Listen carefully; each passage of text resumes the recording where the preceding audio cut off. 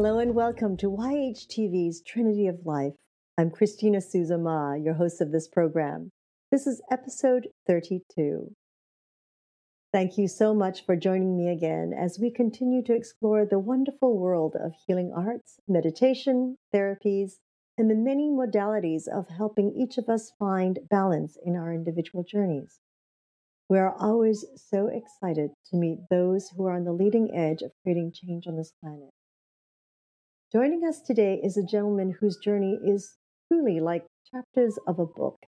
From a focused young boy to an all-star athlete, having all that stripped away by a motor vehicle accident.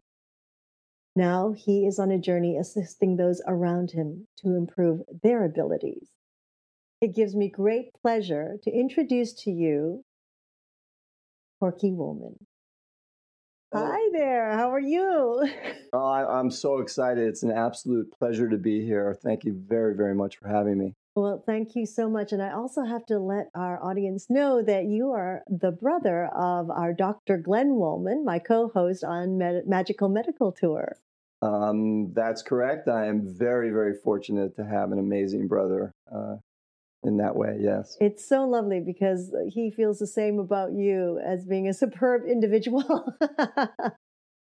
Well, I wish you could have shared a lot of the experiences that I had the opportunity to share with him. Having an older brother, my parents had two children, my two older brothers, and then they skipped 11 years and then had two more, my sister and I.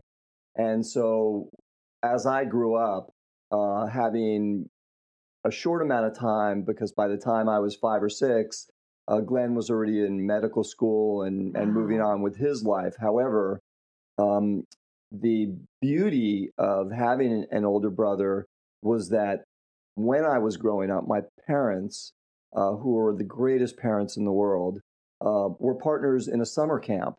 And from 0 to 12, every summer, I spent at the camp. And Glenn and my other brother, Eric, Glenn was in charge of the water site.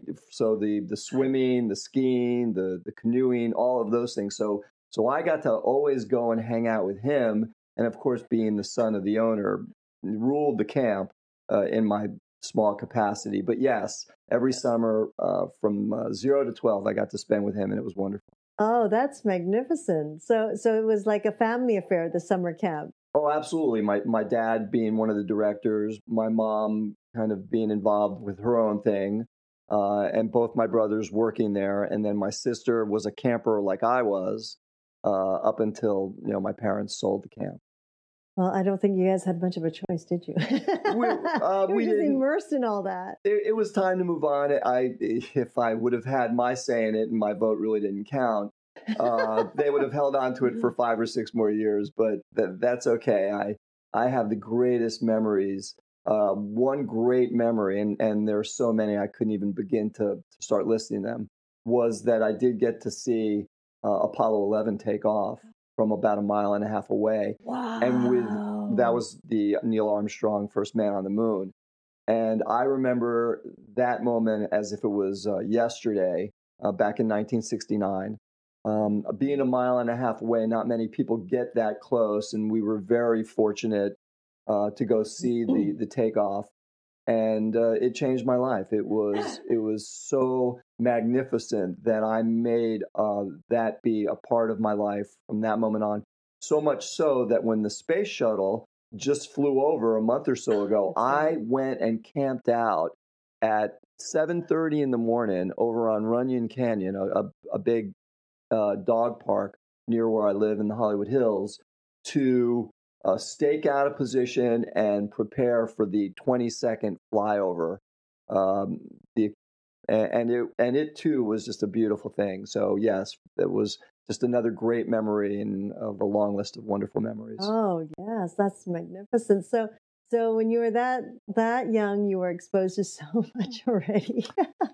It's so interesting in that for me and for my development, growing up at a summer camp, summer camps usually involving all of the sports, and it being in Florida, very little ice hockey and winter sports. It was all the summer sports. So for the first moments that I can remember, the happiest times were when I just had a ball and literally both playing with the ball and having one. So either involved with other campers or just by myself, especially after all the campers left. I had 250 acres to run around by myself and play with, and kicking a ball or shooting one into a basket. That was my life, and I couldn't have asked for anything more. Now, were your other siblings as active as you were? Like, was your younger sister in on this too? My sister was fairly athletic. She was into gymnastics, as most young girls are at that age. I don't know if her passions were in that area as well. And of course, Glenn and Rick, his real name's Eric, I call him Rick, they were both very athletic up until they each, were involved in their own unfortunate physical situations. So yeah, they're still, I get a lot of my athletic ability from my parents and through them as well. So really your influence from a very early age, I mean, for all of you, were your parents being so active. Well, my parents, my dad was an incredible athlete, and he actually wrestled at NYU. I don't know if they had a lot of the other exercises, but he was injured in the war, so much so that he was partially crippled. His story is an amazing story. I don't really want to get into his story too much, but a hero in every sense of the term. And what was really amazing, most children get to play catch with their father. I only got to play catch once or twice with my dad because he couldn't move around. So if I threw the ball to him, I had to absolutely throw it right into his glove. Otherwise, I had to go chase it. So I can give him credit for improving my aim as far as that. And then we would, it was very funny because we would go play tennis, and against our neighbors, their father and son. And we would always win. However, what would happen was my dad wouldn't be able to move. He would just stay in one spot, and then I would run around and hit all the balls. And possibly that improved my tennis game, right. But it was still a wonderful thing. And my dad was more into boating, so he didn't really have to move as much. Right. And we did that quite a bit as well. Oh, true influences in life. That's hilarious. Now, so that was your foundation from the moment you were born, was into a really, athletic family with older brothers and everything. And so give us can you share with our audience a little bit of your athletic background, since I think you were 6, right? Absolutely. At about the age of 6, I went into 2 different arenas. I had an uncle who played table tennis, so he taught me the tricks about table tennis. So that was my individual sport of choice. And then my real passion was football. From almost the age of 5 on, I knew I was going to be a professional athlete. Football was the major sport. I wrote a letter to the Miami Dolphins. I told them that I was going to play on their team. And they wrote back. At 5? At 5, I wrote, and they wrote back, and which was amazing. They wrote back and said they would keep a position open for me. Oh, that's great. And I remember the 3 things they said. They said that as long as I stayed in school, listened to my coaches and teachers, and stayed away from girls. And I had to write back and said I absolutely will stay in school and listen to my coaches and my teachers. However, I already have a girlfriend, so and you were 5. And I was 5, so I had to apologize for that. I was just kidding. I didn't have a girlfriend at the age of 5. Anyway, the following year, my Glenn, playing at the University of Florida, not for the University of Florida. I believe he was in a frat football game, suffered a very, very painful injury that not only ended his football career at the moment, But unbeknownst to him, it also ended my football career. My mom knew I was passionate for football. I was the baby. There was no way she was going to allow me to play football. And he was not, and his was an injury without pads and helmets and equipment and protection equipment. And she knew that just wasn't going to happen. And I was absolutely traumatized for about 3 hours because I realized uh, I still had table tennis. Not at 5 or 6, you don't know that there isn't money and profession, even though, believe it or not, there is now. There is, yeah. Yeah, there is now. And I had a neighbor who his parents let him play everything. He played soccer. And so my mom, not knowing the sport of soccer, and not many Caucasian children, even at that time, especially in Miami, they didn't know that sport either. So my mom let me go. And for the first 2 or 3 years, I sat on the bench. I never got to play. All the other 6, 7, 8-year-olds were sons of soccer players almost, or at least that was the sport. They didn't have all the options. That was the only sport. And that's the sport they love. So they had been playing soccer since day one of their lives. And here I am 7 years, later trying to catch up, being very clumsy with the ball. And I can remember I was about 10 years old, still sitting on the bench, and sure enough, getting dragged to a game. And in the middle of the game, the goalkeeper got injured. And the coach turned around and he looked at all the other players and said, "Does anyone want to play goalkeeper?" And I looked around, looked to my left, looked to my right. No one was volunteering, and I pretty much know why. And I said, "You know what? I'm sure the view on the field is much better than the view on the sideline." So I said, "Why not? Let's give it a chance." I go out there. The opposing team kicked the ball right to me 10 or 15 times. They were a much better team. I simply caught the ball and punted it away. And they were all screaming, "Genius! Yeah, he's amazing." And I'm like, "What? They're kicking the ball at me. I'm catching it. I'm throwing it away." And so the next thing I know, for the next almost 10 plus years, I'm being trained by all these amazing foreign professionals because not many American goalkeepers even played the sport. So I was getting all this amazing attention, and being that I was athletic, and a goalkeeper is very much in soccer like the quarterback in football, the pitcher in baseball. They get a lot of the attention, and I had a knack for it. The next thing I know, I'm flying through the air, I'm learning how to make these amazing saves that are spectacular, at least in my opinion, spectacular.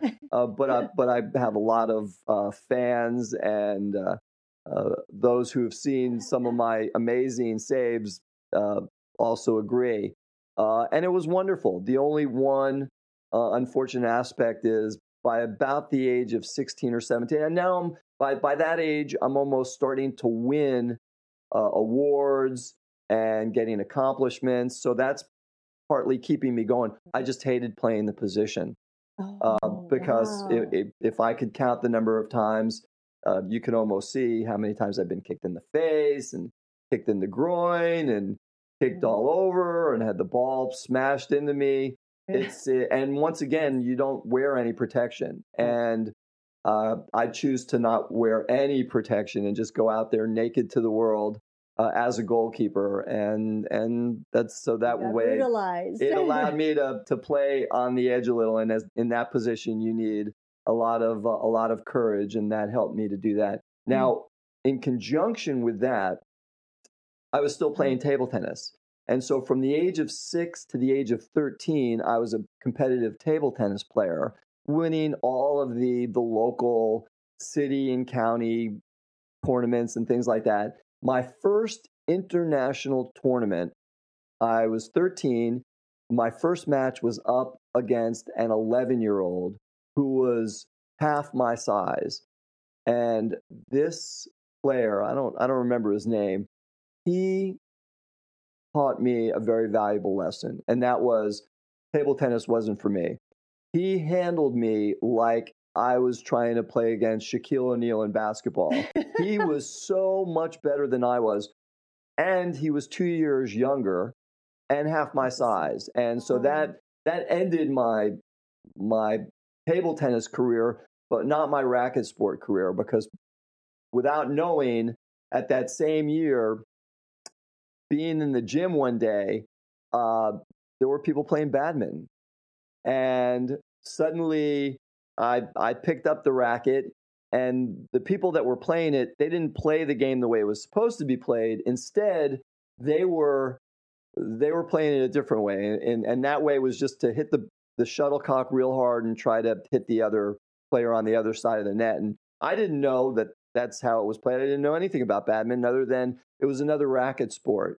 So for the next 4 years, suddenly my high school had a team. And then before I knew it, my junior and senior year, I was the city and almost the state champion in high school in Florida, and was the Miami Herald Player of the Year, and won numerous championships in badminton as well.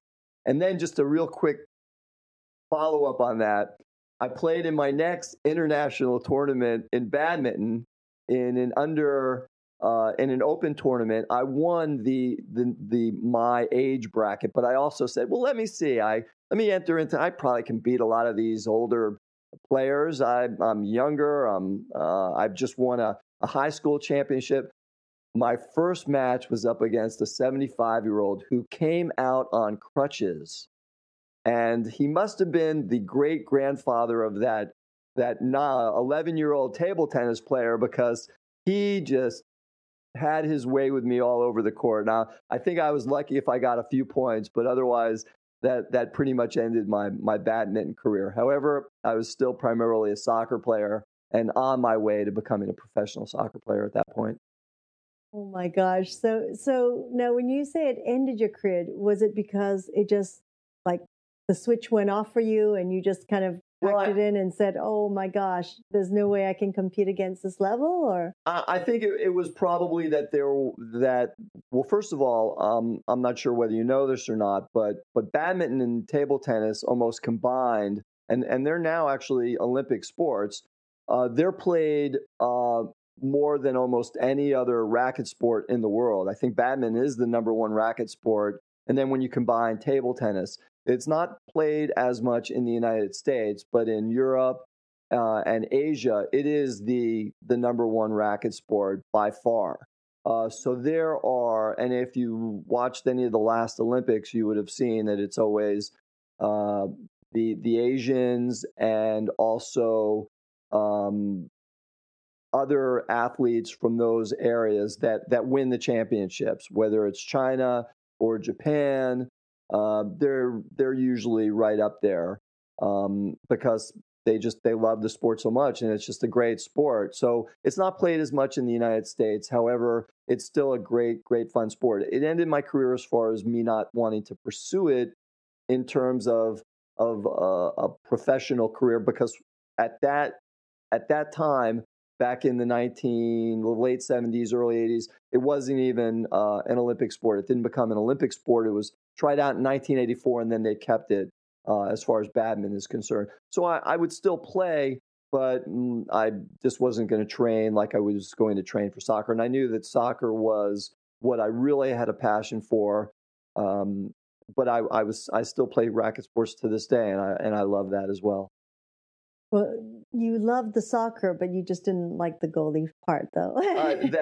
That's correct. I got stuck in that position, and I am so fortunate to have been able to play in as many games and have as many great experiences. I didn't necessarily set out to win any type of all city or all county or all American, even though I won all of those, and that was wonderful. That wasn't my ultimate goal. Playing in a team sport, your ultimate goal is just to win a championship and to have great camaraderie with your teammates and so on. And that was really that's why I recommend all individuals to, at some point in their life, to play a team sport, so that you learn what it is to not only train hard and sacrifice, but also deal with the losses and enjoy the victories. Yeah. Absolutely. Well, that's quite a sort of condensed story of all your youth and all the sports that you've played. Now, so here you are, an all-star athlete heading into the pros of soccer, and which I love soccer, of course, from Canada and being brought up, born in Hong Kong, which is a British colony. Of course, the Brits, right? Yeah. Love soccer. English football. We knew, well, English football, right. It's like, it was like the American football was a little vulgar growing up. And here's one ball, and you have 20 people that can play, right? Isn't it 20? That's correct. 22, 11 on each side, 10 field 22 players, one goalkeeper. So my parents, obviously, like most parents, wanted their child to go to school and get their education, and I did that, and I was very fortunate. I had athletic scholarship for the first 2 years, and because I was pretty much done with a particular position and changing from a goalkeeper to a field player, there weren't a lot of colleges that were going to, on my good behavior, give me a scholarship. So I finished my education. I went to the University of Florida, finished my education, continued playing there, and continued training, knowing that as soon as I graduated, the first thing I was going to do was to become a professional soccer player. And there was pretty much nothing that was going to stop me. I also realized after my first 2 years not having a particular interest in school until I got to the University of Florida and I walked into the broadcasting and journalism school. And before I knew it, I fell in love with radio and TV production. And I'm going to share a very quick story. I wasn't a gifted student like both my father and my brother. They had the gift for intelligence. My father could speak 5 languages fluently and had 2 PhDs. He skipped 2 grades. He started college at 16. I didn't get that gene. Instead, I got the athletic gene. But by the time I made it to the University of Florida, I realized I'm going to have to get a degree in something, and I'm not going to be a career student. And broadcasting allowed me the creativity and the path to be able to take my soccer skills, become a professional player, and then transfer over to the broadcasting field so that I could stay within the industry and still have a career for life. And so that was my goal. And my quick, cute little story was the only A that I got at the university. Well, I got one in a phys ed class, but the only real A that I ever got, because they don't just give them away, was in my advanced broadcasting class. So I was just very happy that was the one class that I needed to ace was the one that I did ace. So I was very happy. I didn't show that part of the report card to my dad though, or my mom for that matter. Anyway, so I graduate and I'm training hard. And 2 months after I had everything lined up, I was going to travel across the country, try out on every single team as a walk-on, and I knew some team was going to pick me up because I had the gift and the passion, and there was nothing that was going to stop me from becoming a professional soccer player, or so I thought. So one day I was doing cardiovascular exercise. I was on the bike. I was coming back from a long ride.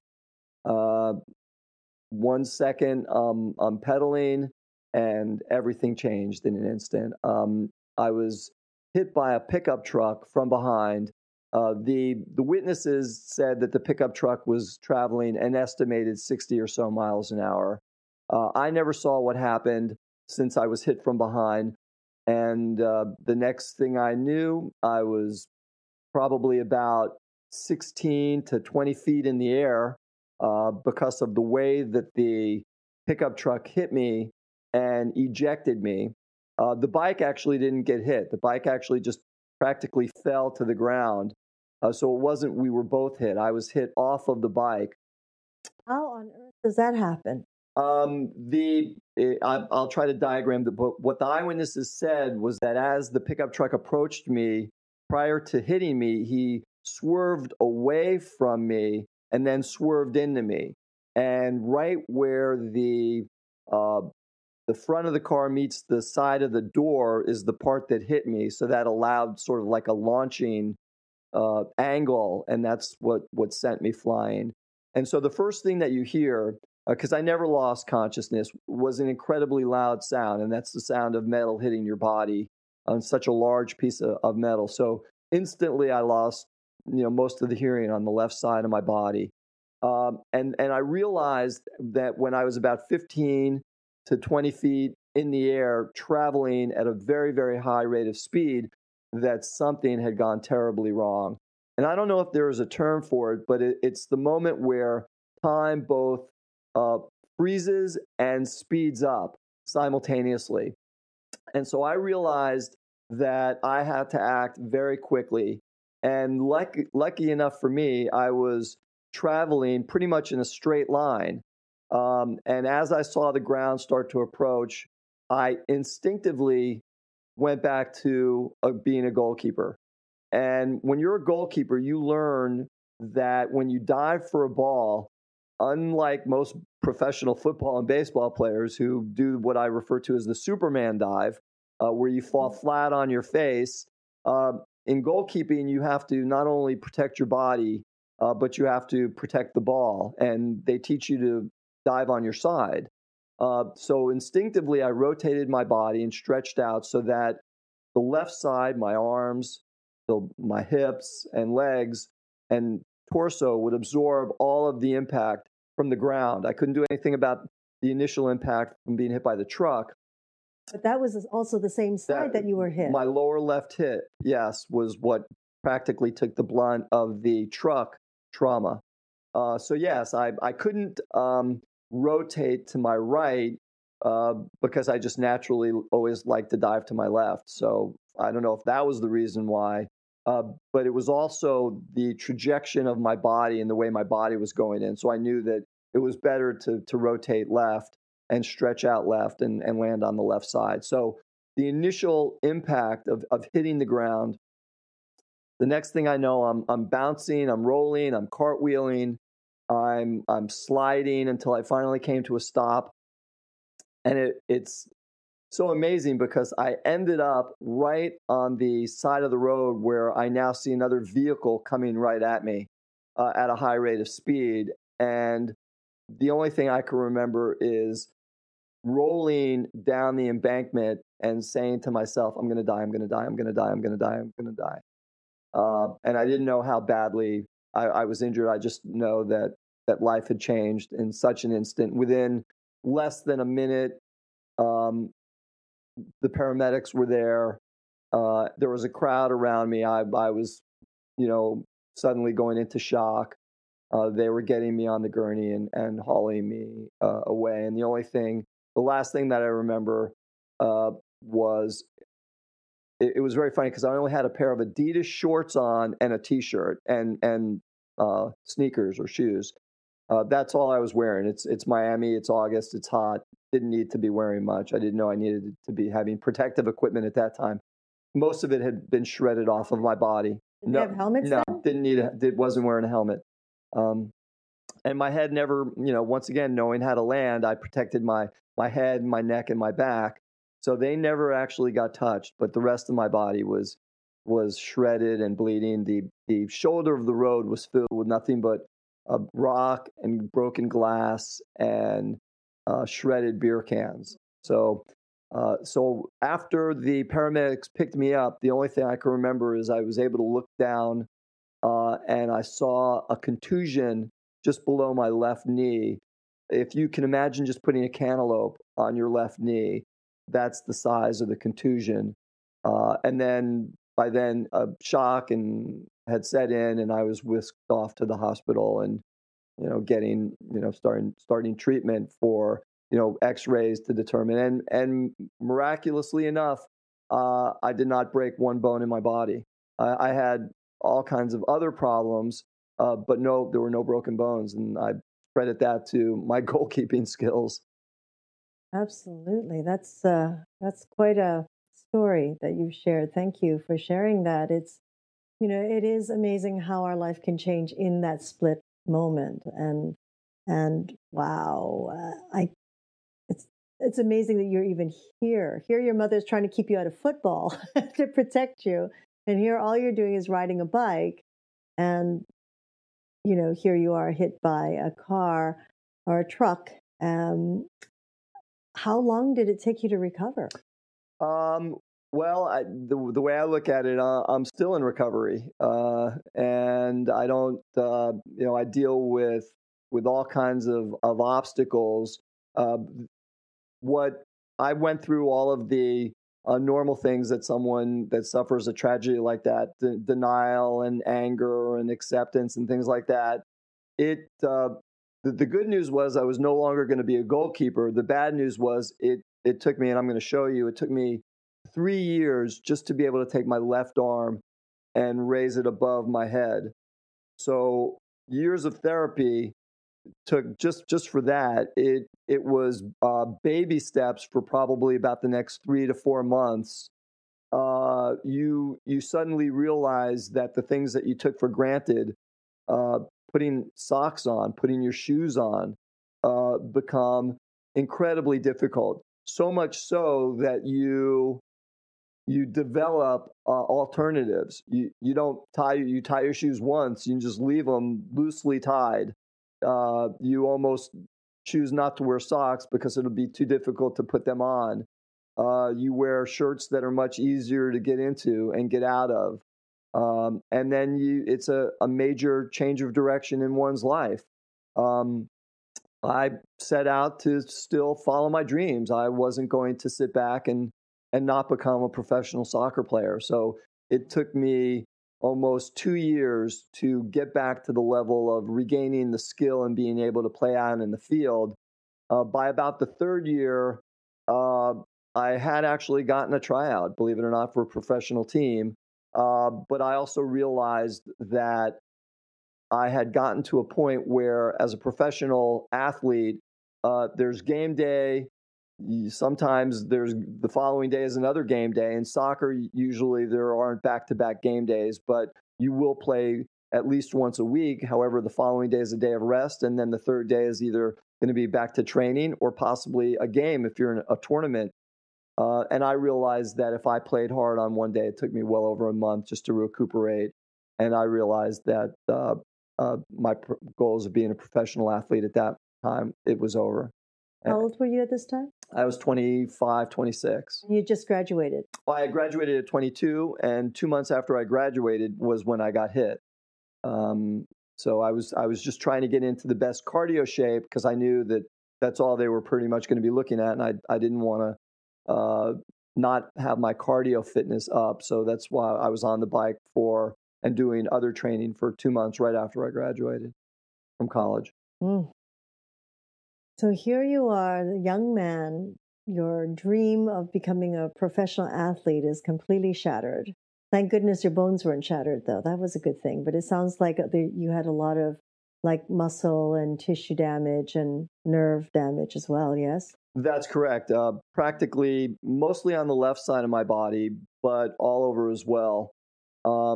At the age of about 26, I realized that I was starting to feel other pains that I really, primarily in my lower back, that I couldn't account for. So, of course, I go and see an orthopedic and a neurologist and a neurosurgeon.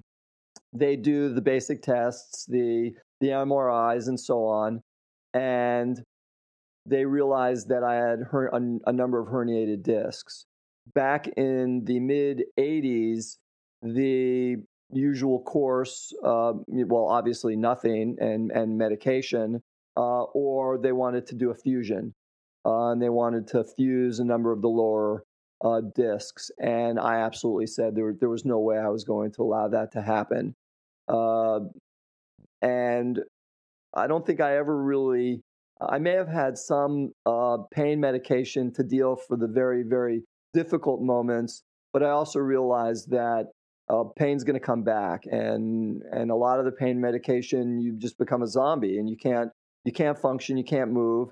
If you take one pill and you get a couple hours of relief, then you need two pills and you get half the amount of time, and the next thing you know, three pills that doesn't give you any relief. So I was never really one to want to go and in that particular direction. And so I found that there was a great anti-inflammatory that actually helped, that was just coming out onto the market, which was Motrin, and that alleviated some of the pain.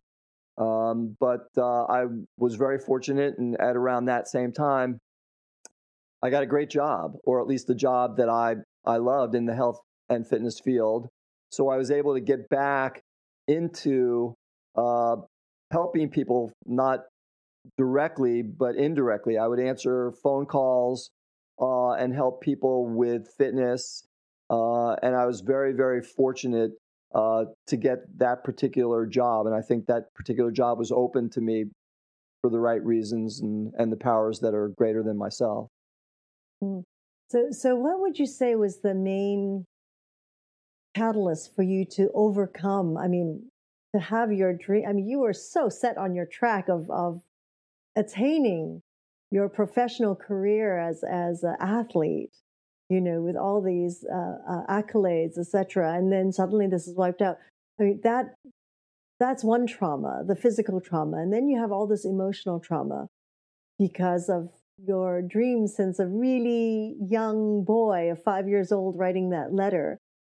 20 years later, that's basically all swept aside. What would you say would be the focus in your life or the influence in your life that helped you overcome that?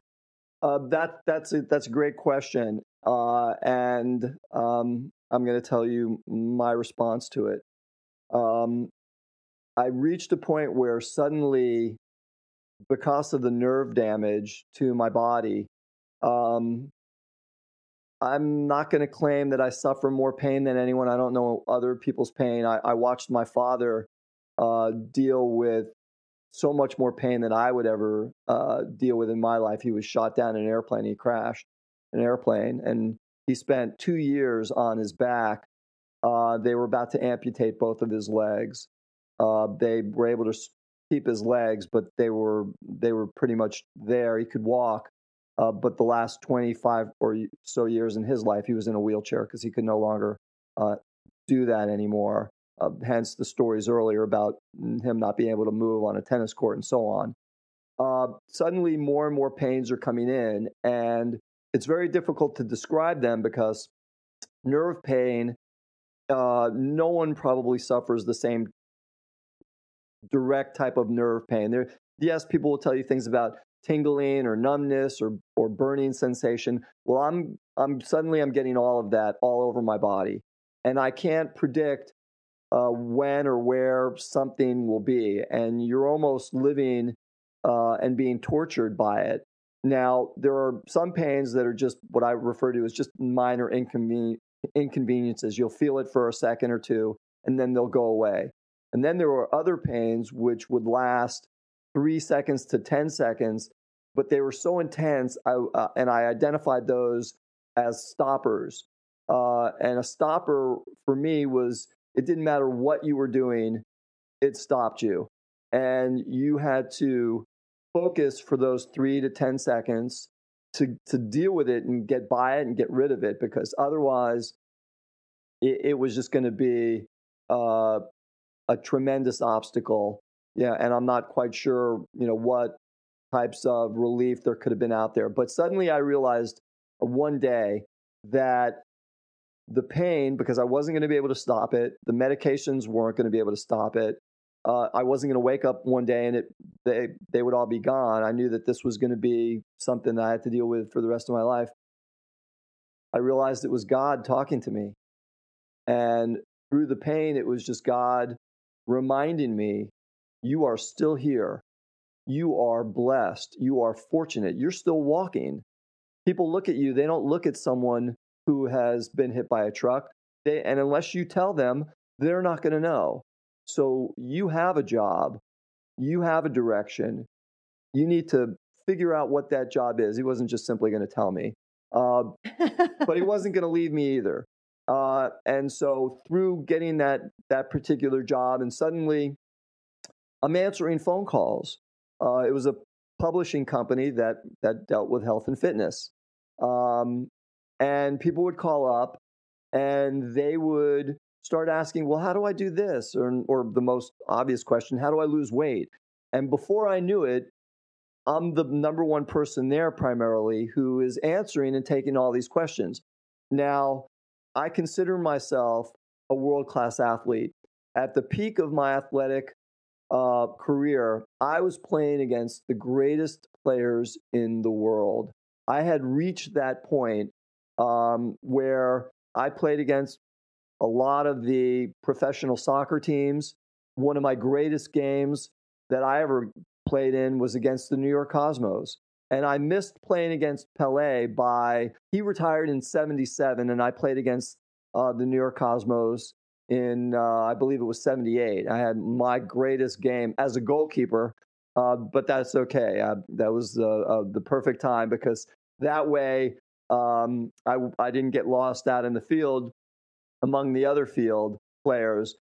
I had an amazing half in that they only got one goal by me. However, in the second half, the coach put the other goalkeeper in to give him experience, and they scored 4 goals on him. So we got trounced 5-0, but there are a lot of players on the New York Cosmos who probably have nightmares over the fact that the goals that they thought they were going to score, I saved. And it was a great career highlight for me. However, getting back to suddenly answering phone calls, I took all of that training and that knowledge on fitness and started utilizing it to answer these questions. And then I absorbed myself in the particular method that this company had invented, which was basically, they came out with a theory where if you put certain exercises together synergistically, that you could create greater exercises and a greater sequence by doing less exercises, reducing the likelihood of injury and getting greater benefit. And so I incorporated that into my own training methods and philosophy, and stayed there for almost 15 years, helping other athletes. And probably about 10 years in, I realized that regular weight conditioning was pretty monotonous and boring. And so I always had to go back to the exercises that got me to be the athlete that I was. I actually started to utilize those to rehab and to continue training. When you mentioned earlier about training and when did I stop? Well, or stop the rehab. I didn't. I still am in it, and I still utilize those exercises to this day. And that's when I had the epiphany that the exercises that I were doing, the combining of those exercises, I could actually help others. Now, some might not necessarily wish to be better athletes, but when I realized, I said, wait a second, we're all athletes. Everything we do is athletic. Athletic is a combination of balance and coordination. And in order to move better through the planes that we're on, you need to improve your balance and coordination. And then when you get a little bit further into that, that's when you realize that it's the center of your body that controls everything. And by improving upon your center, and suddenly within the last 5 or 6 years, the center core became the number one phrase when people referred to, are you training? Oh, I train my center core. Well, for me, it was primarily your abs, and your low back followed, because you weren't going to be able to do anything where if you were training your abs, your low back wasn't also having to respond accordingly. Mm.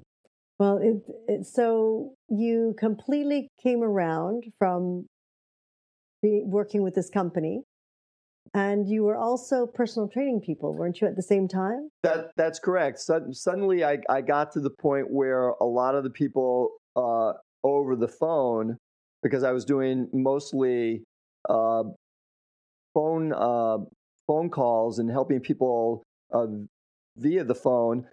People say, "Well, are you training people?" And one moment I'd be speaking with someone from New York, and the next Missouri, and the next Florida, and the next Iowa. And so um, I didn't realize that. Well, wait a second. There, other than having helped other athletes in sports specific training, which I've done practically my entire life, I wasn't actually helping people lift weights. But I realized that, well, wait, most of these people are asking me how to get in shape, and I realized, well, let me go ahead and pursue that. And so the next thing I know, I'm out there going to people's homes and teaching them the weightlifting aspect. But I also realized that once again, I wasn't really destined to be a babysitter trainer where, Monday and Wednesday and Friday, I'm meeting with this particular client from 9 to 10, and then it's this next client, and you're almost become like their hairdresser where you're showing them the exercises, but they're really more telling you all their problems in their life, and you're trying to get them to focus on the exercise, and they're just happy that they've got someone to talk to other than their spouse to dump their problems on. And I realized this is okay, and I'm glad I'm helping people. But once again, I don't think I'm necessarily need to stay in this particular career for the next 20 years. So here we have right in front of me is your DVD right here. What compelled you to make your DVD? Probably about halfway through working for this company, I said to myself, I've got this idea where I think that it could be a tremendous help to everyone, not necessarily people who want to lift weights and improve their physical being. But I've got something that, because not everyone necessarily wants to improve their physical being, I've got a program, or at least I have a theory, that if everyone puts it to use, it will help them out in such ways that they are practically undescribable. And what I mean by that is when you look at most of the training methods that are out there today, and there are many, from aerobics to weight conditioning to yoga to Pilates to martial arts to dance, all of those are great and wonderful. And my program is by no means a substitute for those. What my program is supplemental to those other concepts.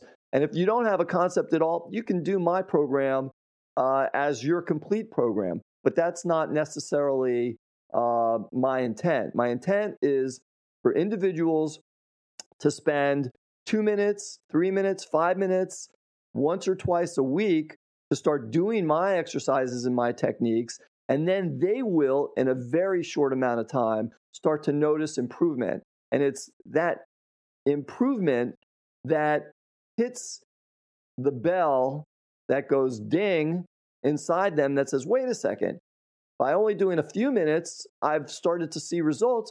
I'm going to start to spend a little bit more time, because what's going to inevitably happen is that they're going to start to see improvement in other areas of their life. And that's, for me, what it's all about. So do you also teach your techniques personally, one-on-one as well still? Yes, I do. I still have a number of clients, and a lot of my clients aren't necessarily into my concept because they've gotten used to being in their own world, and that's fine. What works for them. I still occasionally will have younger athletes, but they're more sport specific. However, I always will give them the quick version of my concept, because the bottom line is it works. And if you want to improve your athletic ability, by doing my concept, which is basically I've determined that the three pillars that make up the foundation for all athletic movement: strong center core, balance, and coordination. And by improving upon those three areas, and what I've done is I've combined with ab exercises, balance and coordination movement, with balance exercises, ab and coordination technique, and with coordination exercises, abs and balance, so that you're integrating all three of those simultaneously with each other. And the beauty, not that I'm not trying to pitch my own theory and my product, is that I could teach 10 people my concept. Each one of them will then have their own particular version. So not one version is going to be the same. And the beauty of it, because there are many beauties to this, doesn't matter whether you're 5 years old or 105, whether you have athletic ability, if you don't have athletic ability, whether you're in shape, you're not in shape, you're tall, you're small, you're fat, you're thin, you're enthused about your physical being, or you're not. The truth of the matter is, very few of us get a spare part body-wise in our lifetime. Most of us, we're all stuck with the body we get. Some of us get Volkswagen buses, others get beautiful Lamborghinis. But the bottom line is, whether you get the big bus that's not running on all cylinders or the beautiful sports car, everyone needs to make sure that their particular vehicle is tuned up to the best that it can be, and that you keep it tuned up. Because once again, there are very few of us who will get a spare kidney, a spare heart, a new liver, a new lung. And once again, it's our job to make sure that our bodies are in the best possible shape that they can be in. Yes, I totally agree with you, because we only have one of everything. And I think some of us take better care of our cars than we do ourselves, you know. It's unfortunate, but yes, that's true. You know, I went through your DVD and looked at the three different parts. And you have some really interesting exercises, like you have the juggling, and you have, you know, what you're doing with that ball. And it's really so simple. I mean, really, the only thing that people need is a ball. That is correct. All you really need, if you want to do the three ball juggling, I don't go past three. And of course, there's two ball juggling, and primarily it's the one ball. A lot of your viewers may have watched the Harlem Globetrotters, and they see a lot of the different movement when they're in a circle and they're passing the ball. Not that you're necessarily going to be doing those, but a lot of those exercises come from that, and also from Pistol Pete Maravich. They were just basically referred to as the Maravich drills, where you're weaving the ball in between your legs in either figure eights, and you can do that from a standing or a prone position. And essentially, it's a body flow. It's a dance where you're taking the ball and you're passing it around your body. The beauty of it is that what I try to do is, if you can imagine one of the most common movements for strengthening the legs and buttocks is what? The lunge. Well, if you can imagine, while you're doing a lunge, you're passing the ball in between, you're lunging to the left, you weave the ball as you move to the right lunge between your legs, and then you continue doing that flow. What happens is, before you know it, you're forgetting that you're lunging. You're more focused on moving the ball. And for me, I always associate a ball in my hand as being what? Fun. It's fun time. It's not exercise time. Exercise time is boring and I'll do it tomorrow. No, I can't wait to go out and play. It's back to being 7 or 8 years old and recess in elementary school. So with the ball in my hand, I'm having fun. I'm not really thinking that I'm exercising. 20 minutes later, you've got the exercise in, but you also have a smile on your face, along with hopefully a little bit of sweat. Now, you're saying that some of these exercises, they can be done by people of all ages? If you could show a 5-year-old and someone who's 105 and everyone in between. The only thing that is limited, you may not necessarily be doing some of the advanced exercises. And remember, with fitness and with exercises, the individual must assume that they know what's going on with their body. Do they have a bad leg? Do they have a bad shoulder? Is their back hurting? Do they have injuries? Did they just have a major surgery? Are they on medication? So once they realize the particular limits that they are under, they can just start to take that ball and move it around their body.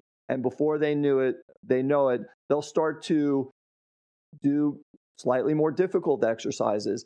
It's not really complicated, but once you learn a number of the different movements, you're able to then ad lib, make up your own. It's almost like jazz in that it's not A, B, C, D. It could be A, D, B, F, Z, Q. You could go all over the place. And that's why it's such a beautiful thing, because you're not subjected to having just do a specific type of choreographed move or kata in martial arts where it's one movement precedes the next. No, here it's very, very free flowing.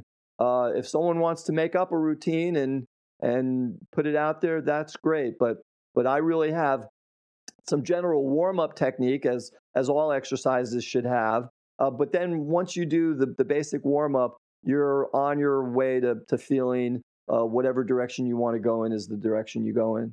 So would you say that individuals, when they watch your DVD, should pull out the exercises that are easy for them to do at present and just continue to do that on a regular basis and then just increase for the more difficult ones? Oh, absolutely. Because they're so short. It's really repetition, really. And the thing about it is, what I chose to do with my particular DVD was that I realized that most people's attention span is very short. So rather than show 15 minutes of one exercise, I tried to get 15 minutes of exercises into 15 minutes. So that here's the basic exercise. It's not really rocket science.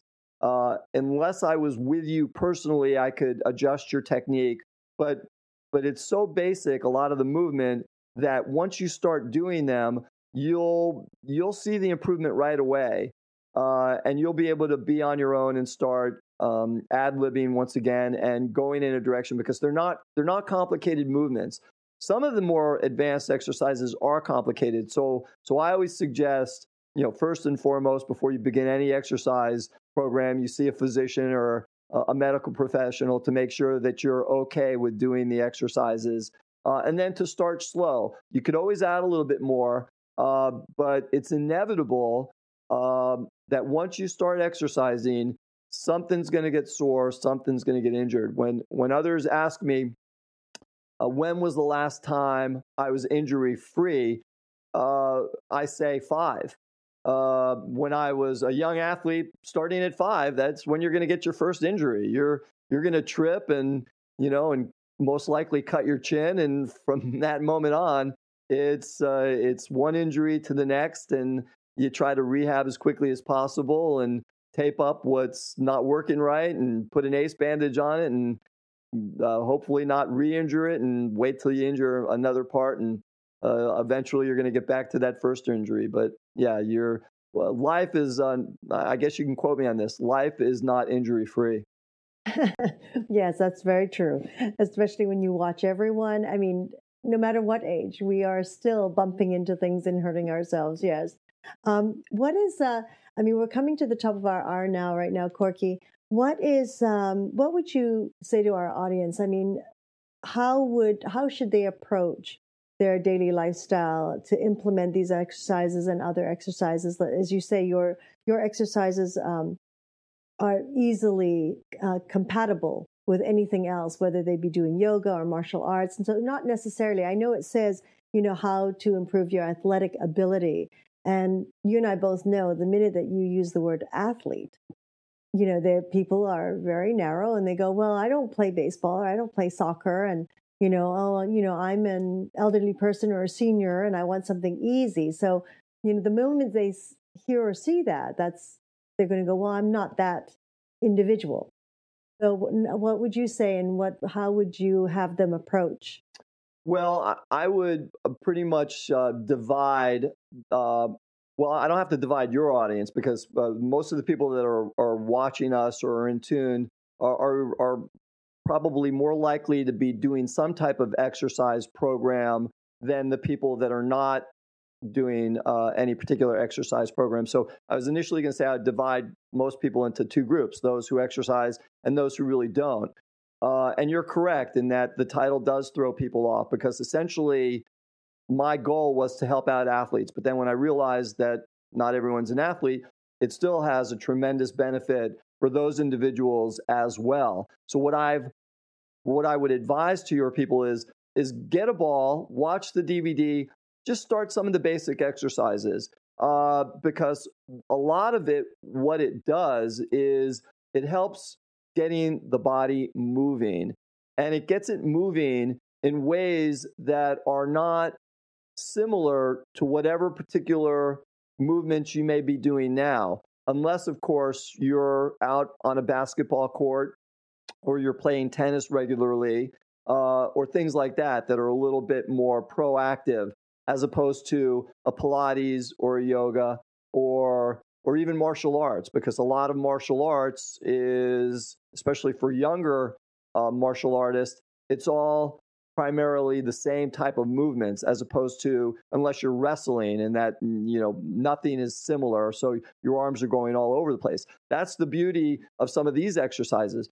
You're able to do them so that your joints are getting a little bit more activity. And remember, the more activity that they get, the more muscles are being used, more tendons are being strengthened, more neuromuscular transmissions are being made because of those different, I don't want to say the word awkward, let me say unconventional movements, not movements that are outside of your basic biomechanical movement. No one's going to do something that's going to be hurting themselves, or at least I would hope they wouldn't be.